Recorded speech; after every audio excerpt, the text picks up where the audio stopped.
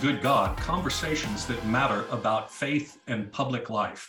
I'm George Mason, your host, and the subject today is boycotts. Boycotts, well, those are things that we know have a long and rich history in the United States. You can go back to the Boston Tea Party, of course, as a boycott against taxation without representation, and it was, in fact, an economic boycott. You can think back to the civil rights era in this country, for example, when the Montgomery boycott took place and Blacks in the South, especially in Montgomery, were choosing to walk rather than use public transportation as a boycott against segregation policies. Those were, of course, overturned by the courts, and that boycott was successful.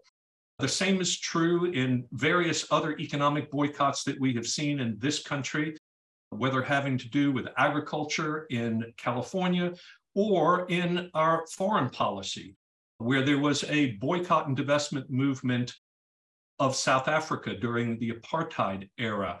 And the anti-apartheid forces that ultimately prevailed in South Africa actually give credit to the United States and its decision to encourage that kind of economic boycotting of the apartheid state for the changing of that culture into a more just political order in South Africa.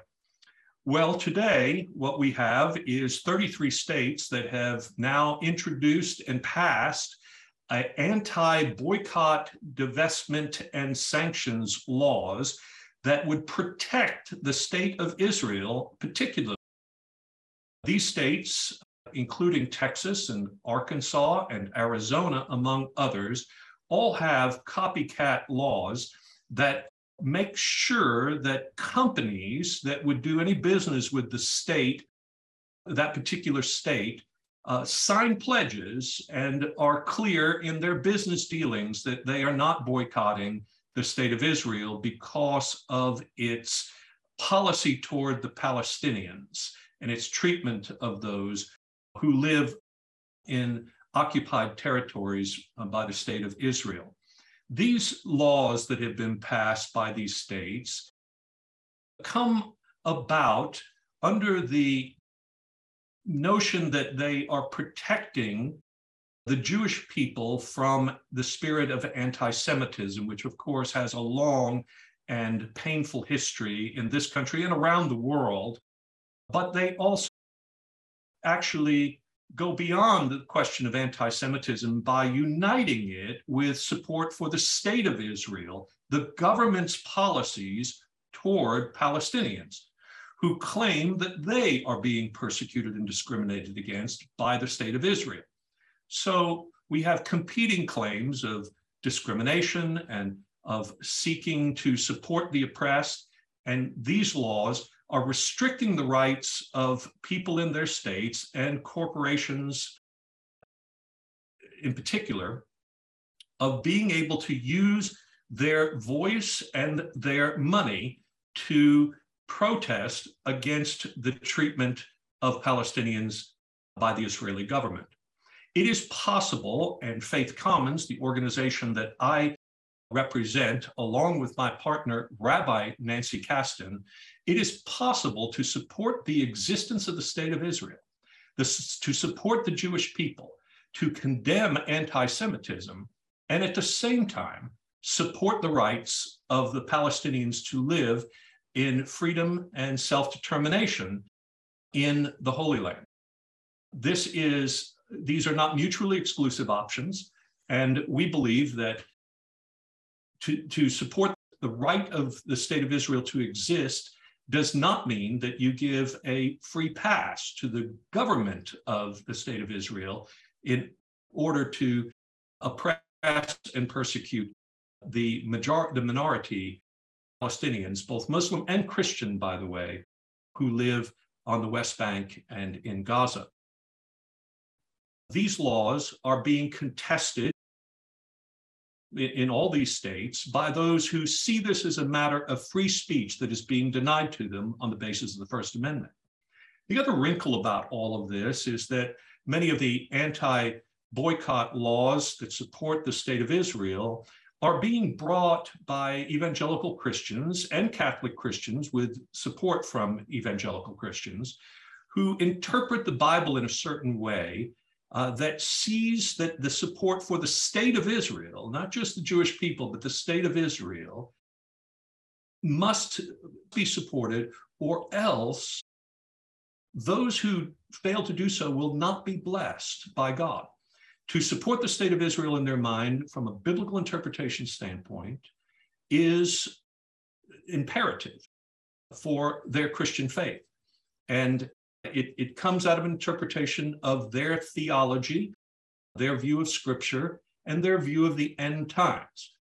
Many evangelical Christians agree with this. Some of us who are Christians do not agree with that interpretation, but our voice is not respected or heard, though this is a matter of dispute, even among Jews. And so it's something that we continue to need to educate one another about before making these laws, and then seeing and understanding the nature of the challenges of them, because it's not just a matter of free speech, it's also a matter of First Amendment, protecting against a majority view religiously prevailing over minority views in our country. The matter of anti-boycott of Israel has spilled over now into similar laws that have been fueled throughout the states, most of these having been actually agreed upon and written by what's known as an organization called ALEC, which is American Legislative Exchange Council, writes these laws. They meet and they are responsible for laws like the Stand Your Ground law in Florida that led to the exoneration of George Zimmerman when he shot Trayvon Martin and killed him, and voter ID legislations. These are all coming out of one source of conservative legislators. But it's not only a conservative matter. Many Democrats and Jews in New York and elsewhere support anti-BDS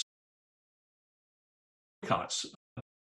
They support these laws because they think that it hurts the state of Israel and they need to stand with the state of Israel. So this is actually not just a matter of left and right. It's about what we think is right or wrong in terms of the American ethos and our legal system. We see the implications now on fossil fuel industry, the firearms industry, book bans, Don't Say Gay in Florida, and also with critical race theory being attacked in the public schools and in teaching of American history with regard to our racial heritage.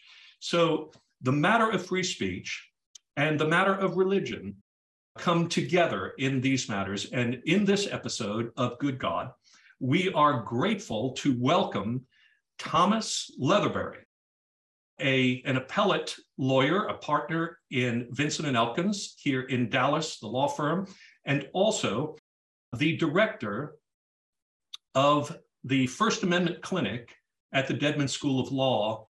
He also teaches at SMU Law School here in Dallas. And we're delighted to welcome him to the program as he has a thorough understanding of all of these laws and the challenges to them. So stay tuned now for my conversation with Tom Leatherberry. Welcome, Tom Leatherberry, to Good God. Thank you for being with us in this important conversation about free speech, First Amendment, and some of the implications of recent legislation and protests that are challenging us in our current time. We're glad you're with us. Thanks very much. I'm happy to be here, and this subject is of special interest to me. Well, Tom, let's outline this a little bit and ask you to tell us in some detail what's at stake in the current legislation that's being challenged across different states, because what we know is that 33 states since 2015 have pretty much copycat laws that are what we might call anti-boycott laws that prevent people from taking a position against the state of Israel. There are details about that are back and forth in the courts, as I understand it, as to whether it's about individuals, whether it applies there, or whether it's only corporations doing business with the state or whatnot. But could you explain to us what these laws are and how they're being introduced and challenged at this point? Sure, I'm happy to. I guess I'd note at the outset that boycotts have a rich tradition of being core political expression.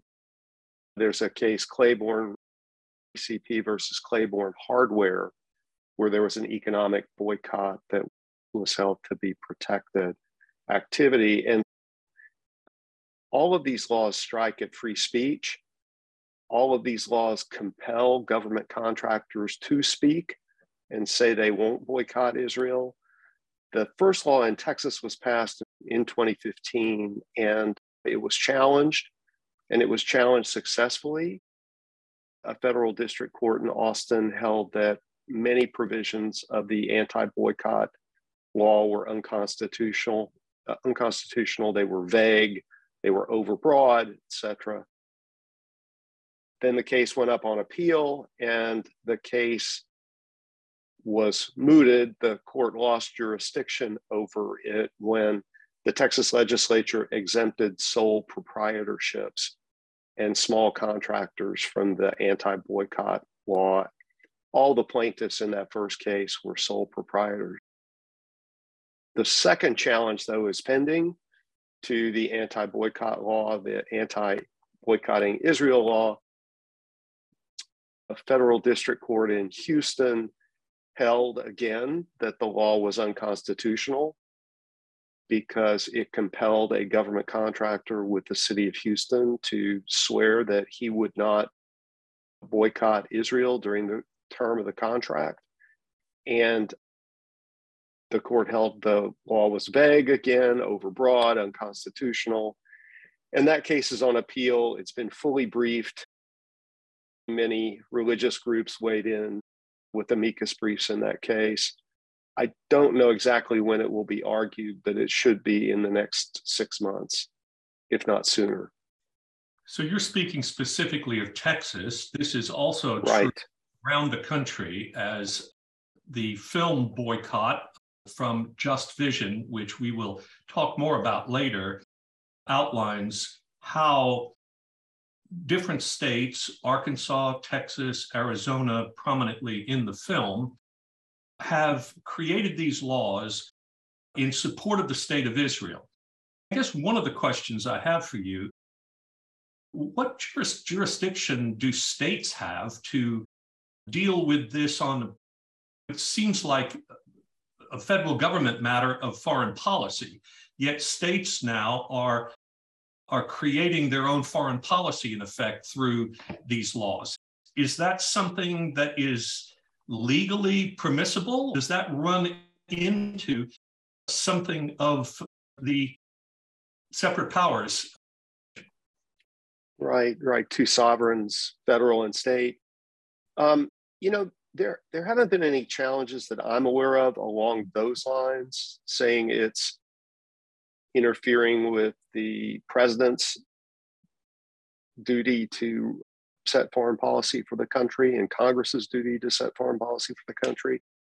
The challenges have really been along the lines of constitutional challenges, and the states regulate. The states use the power of the purse to regulate people's speech, both government contractors, and when we talk about the fossil fuels bill, for example, the state's massive wealth or management of massive wealth in the teachers' retirement fund and the general land office, permanent school fund, and those sorts of vehicles.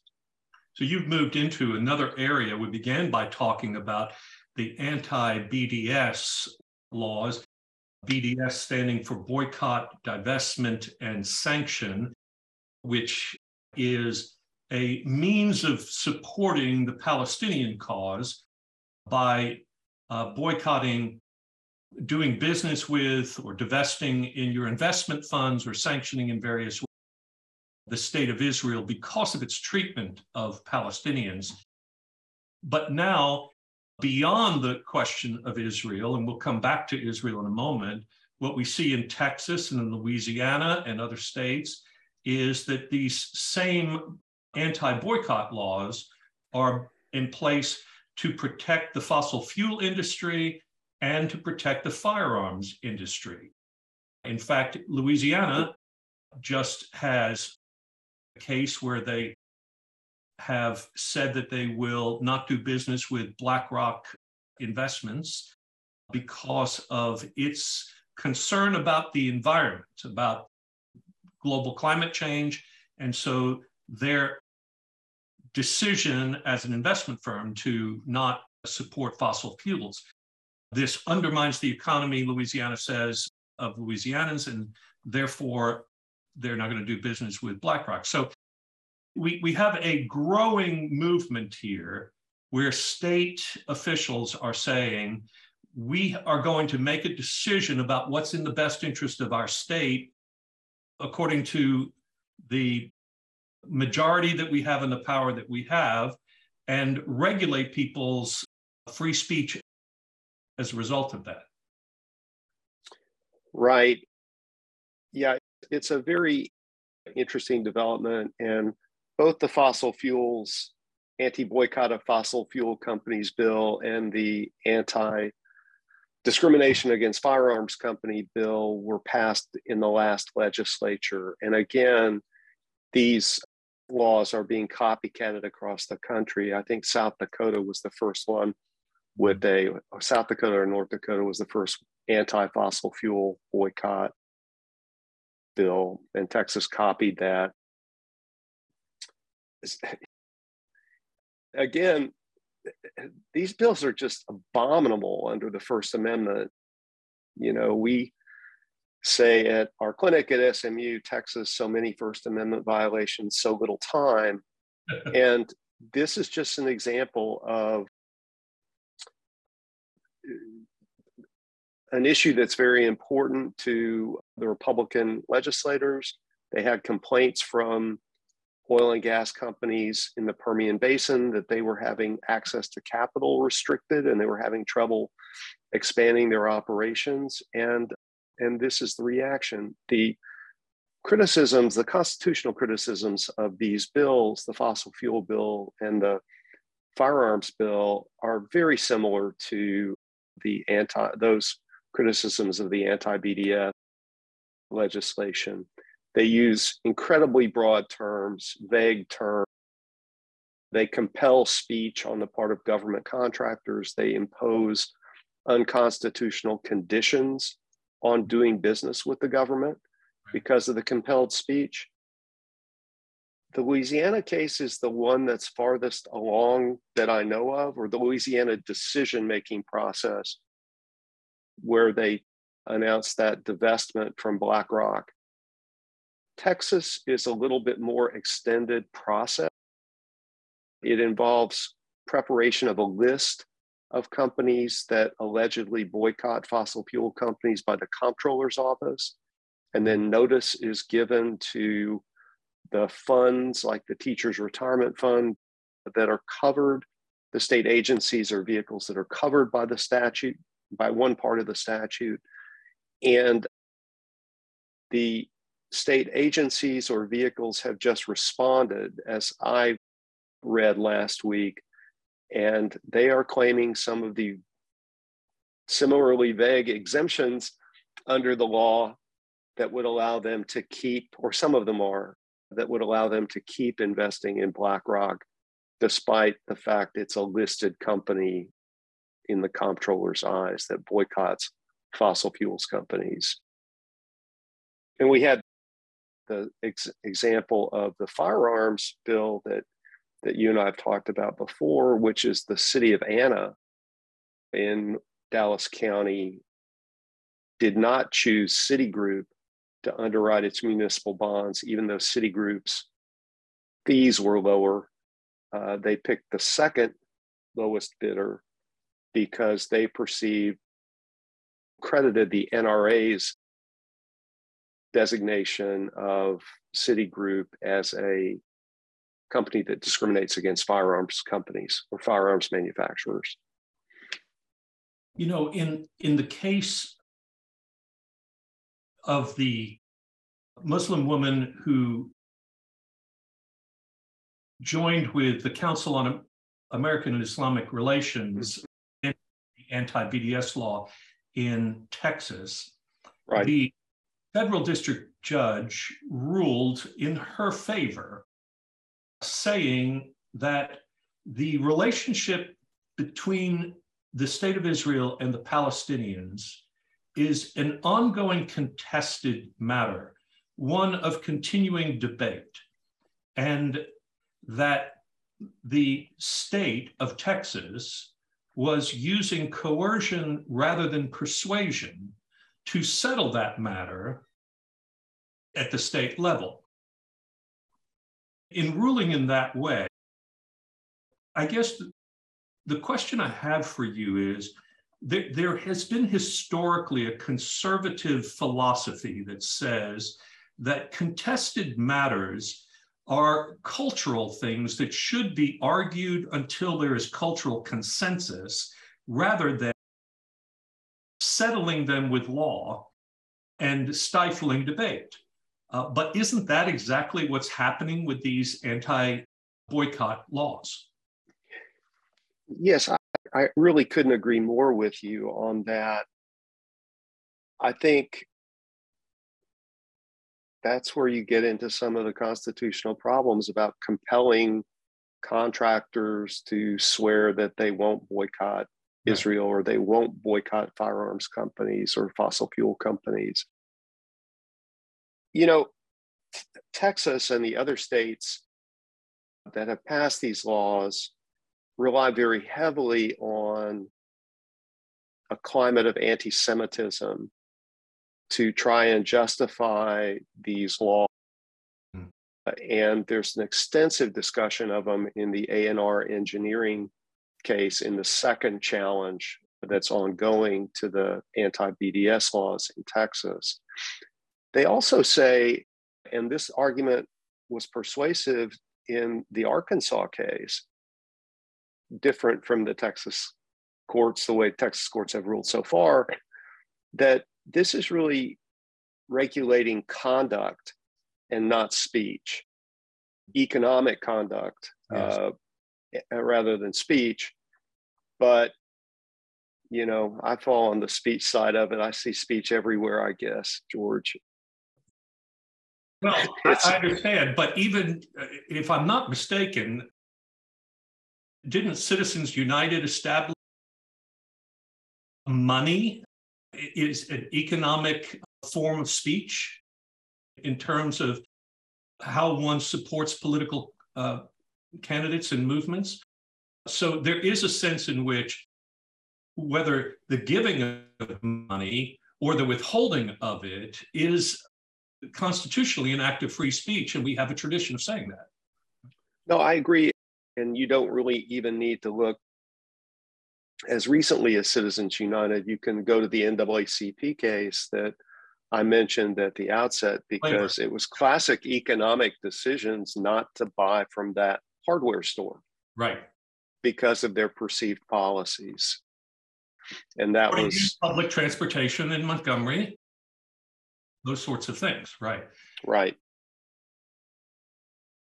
You know, when you go down this path, what's good for the goose is good for the gander, ultimately, right? So you have a situation where right now you have concerns of those who are conservative legislators in Texas and Arkansas and Arizona and elsewhere about these particular matters. But you could also conceivably see that this could go off the rails in more liberal and progressive states, where, for example, in California and Texas, if you don't support Planned Parenthood, or if you want to boycott Planned Parenthood, and they have a different attitude toward reproductive rights, for example, then we're on the shoe is on the other foot. Conceivably, even Texas, for instance, could say that because in 2019, the Republic of Ireland, a very Catholic country, decided that it would provide for abortions through the first term, and in cases of rape, incest in the mother's life, beyond that point even, we could conceivably say that because our abortion policy in Texas virtually bans abortion, that we would not do business with Ireland. Well, I mean, where does this end, Tom? Yes, I think that's a really good point, because the goose gander rule does apply with full force here. And it just goes to show the difficulty and the problems with adopting a majoritarian view of the First Amendment. Yeah. You know, I always thought Republicans and conservatives hated compelled speech. Right. They don't need to, that runs against all the individualism we're taught in school and at home. Right. But now it's just, I'll compel you to say anything as long as I agree with it. I'll compel you to play the Star Spangled Banner before every game. Right. And that's another horribly unconstitutional law that probably will never be challenged, because nobody wants to be against the Star Spangled Banner. But it's such a majoritarian, anti-First Amendment, anti-individualism and free thought concept. It's, and not even touching the ordinary business purpose, which is driving these funds to emphasize more environmental, social, and governance goals, environmental friendly goals, because they want to maximize shareholder return. Exactly. The state has to be about the common good, about the general welfare, and what we have is devolving only to economic matters in some of these cases where fossil fuels and whatnot are concerned.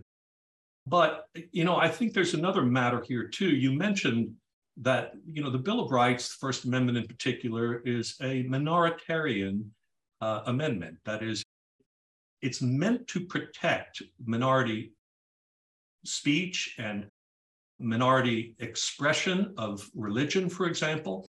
And yet what we have actually is not just a matter of speech being contested in these anti-boycott laws, but what we will see in the boycott film, for those who come to see it, and what we see in Arkansas in particular, and what we see in Texas, our governor, Abbott, they are taking a religious position, and they are arguing that we must stand with Israel because of a certain biblical interpretation of their faith, whether American conservative evangelical faith or Catholic faith in the case of our Texas governor.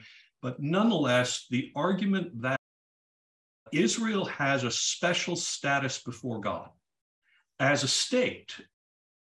They would say the Jewish people, but they're confusing the Jewish people generally with the state of Israel repeatedly in these matters. And in Arkansas, the sponsor of the anti-BDS bill actually said this grew out of his faith, and that the church is protected from the state, but the state is not protected from the church's intrusion. And he argued specifically that, Tom. We are seeing at the Supreme Court level and at other levels now a shift in the way the courts are viewing the First Amendment with regard to religion. And the non-establishment side is disappearing in favor of the free exercise side, right? And so this is a case of religious intrusion into the public square, in my view of reading this. What's your take on where the courts are moving in permitting this very clear statement of a religious motivation for these laws in the anti-boycott movement? Yes, it was all over the legislative history that I've looked at. I haven't looked at all of it, but the motives were very express and spelled out. And it relates to the state trying to justify the law because of anti-Semitism. As you said, it's Israel, not the Jewish people. I completely agree with you that the Establishment Clause is an inch high and the Free Exercise Clause is a foot high in the cases that we've seen, particularly the last term, the Praying Coach case and that you wrote about, and the school voucher case up in Maine. Mm-hmm. And, we will probably see further inroads made in anti-discrimination laws in the name of religion. Yeah. In the website designer case that is the sequel to the Masterpiece Cake Shop mm-hmm. case that the court heard several years ago. So I have a very good friend who runs the Law and Religion Clinic at the University of Texas Law School. And I feel like calling him every day and saying, gosh, I wish, you're in the catbird seat. You're gonna win most of your cases, and poor First Amendment lawyers, other First Amendment lawyers might lose more of their cases, but because of the trends. But I think it's hard to predict where this will stop. It really is. Well, we've talked specifically so far about the anti-boycott of Israel, or the anti-BDS laws. We've talked a little bit about the anti-fossil fuel and anti-firearms laws as well. But this comes down to other things as well. The trend toward book banning, toward censorship of speech informally. What we are seeing is from the left and right both a complaint happening culturally about cancel culture, that if we are in an environment where someone disagrees with us, then we don't feel safe in that environment. And in an academic environment in particular, we're supposed to be able to explore ideas freely, and there's a certain resilience that's called for with intellectual pursuits, right? Everything can't be an existential struggle. But what we just saw yesterday, as a matter of fact, is that another federal judge has decided to join a movement of conservative judges in saying that they will not hire Yale Law School student interns because they believe Yale Law School is promoting a kind of cancel culture and that is unfavorable to conservative views. I know you're close to the folks up there, and I'm curious what you've heard.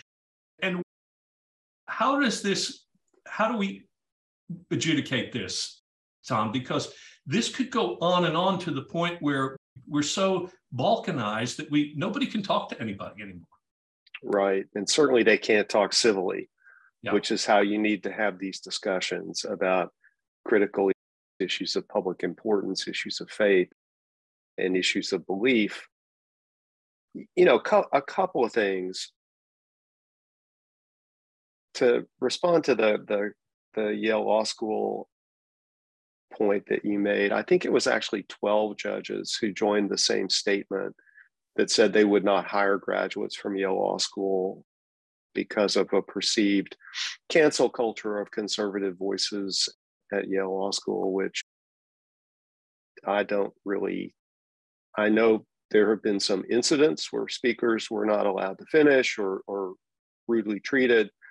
And I think those violated the guidelines that Dean Gerken, who I have immense respect for and immense belief in, has established for free speech events on campus. I think that was an aberration, and yet it and whatever else these judges point to led to their decision. So I saw at Hartney, I read yesterday that Judge Jerry Smith in the Fifth Circuit said, I look forward to getting more applications from Yale because some of my colleagues are not accepting applications from men and women law students at Yale. So that was interesting. And I read some snarky legal publications, and Vivia Chen of Bloomberg is one of my favorites. And her first line was, Yale law students are quaking in their boots. Give me a break. Yeah. I don't think there'll be any adjudication. I think they could have done the same thing and not announced it, but obviously they wanted to make a point and wanted to stand out. Right.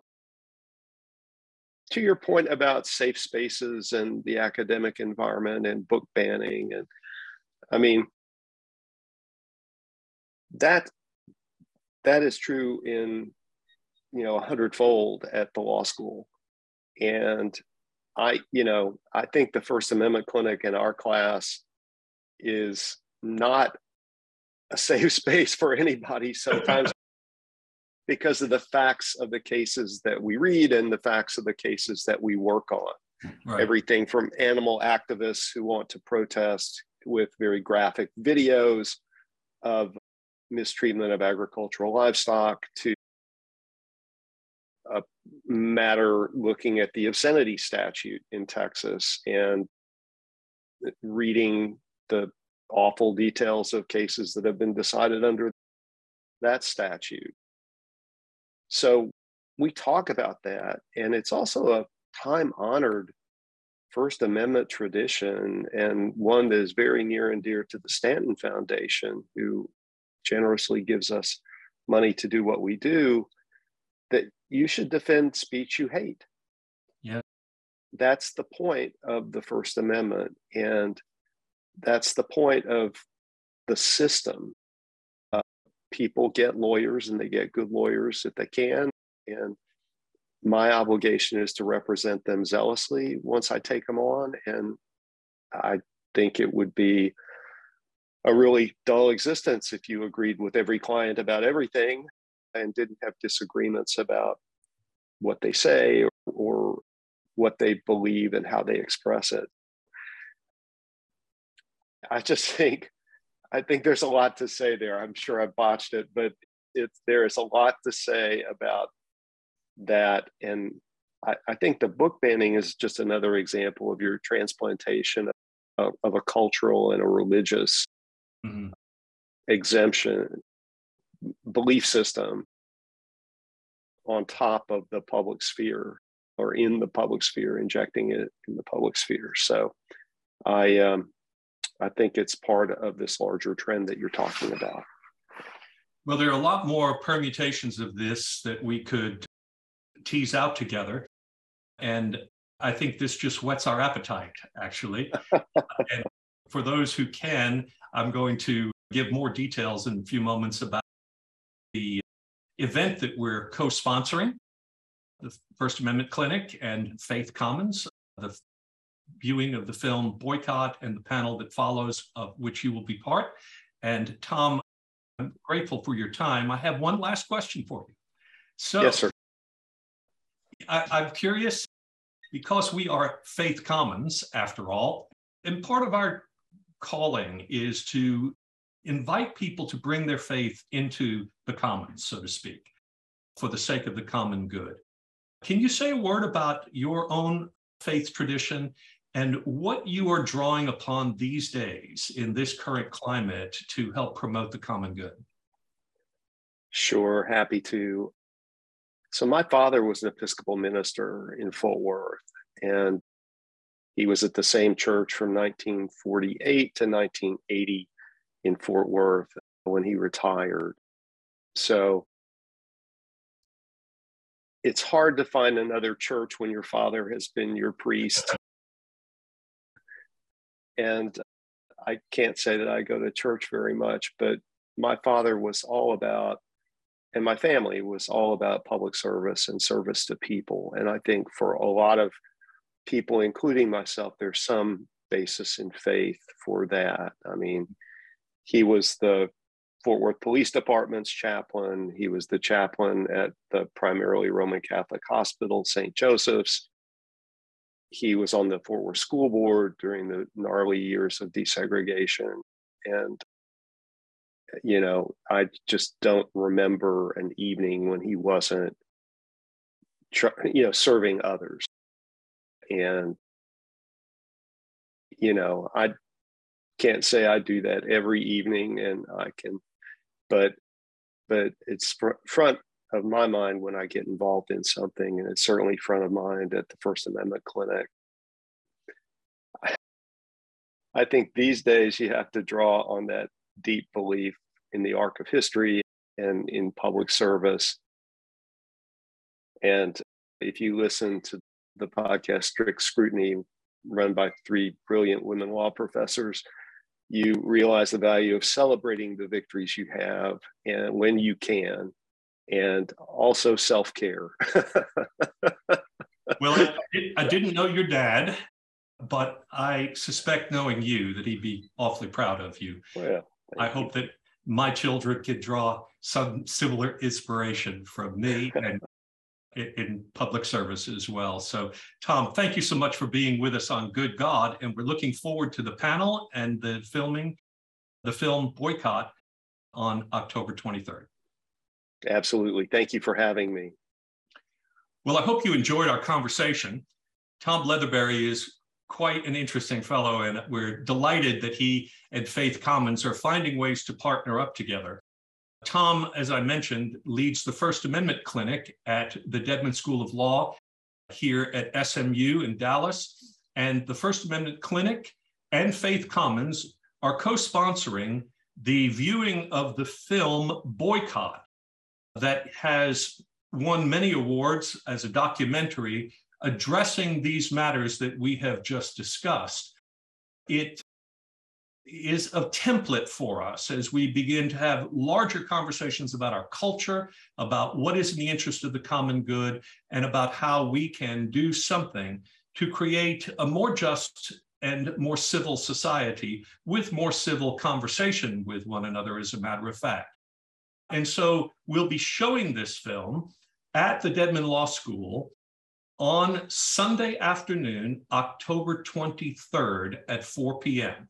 There'll be a panel that will be discussing the film and the implications of the First Amendment and of many of the legal challenges to it and where the courts are going on this matter. And I hope that you'll consider joining us. It's $15, and it is going to be a stimulating time. It'll be 4 o'clock to about 6 or 6:30.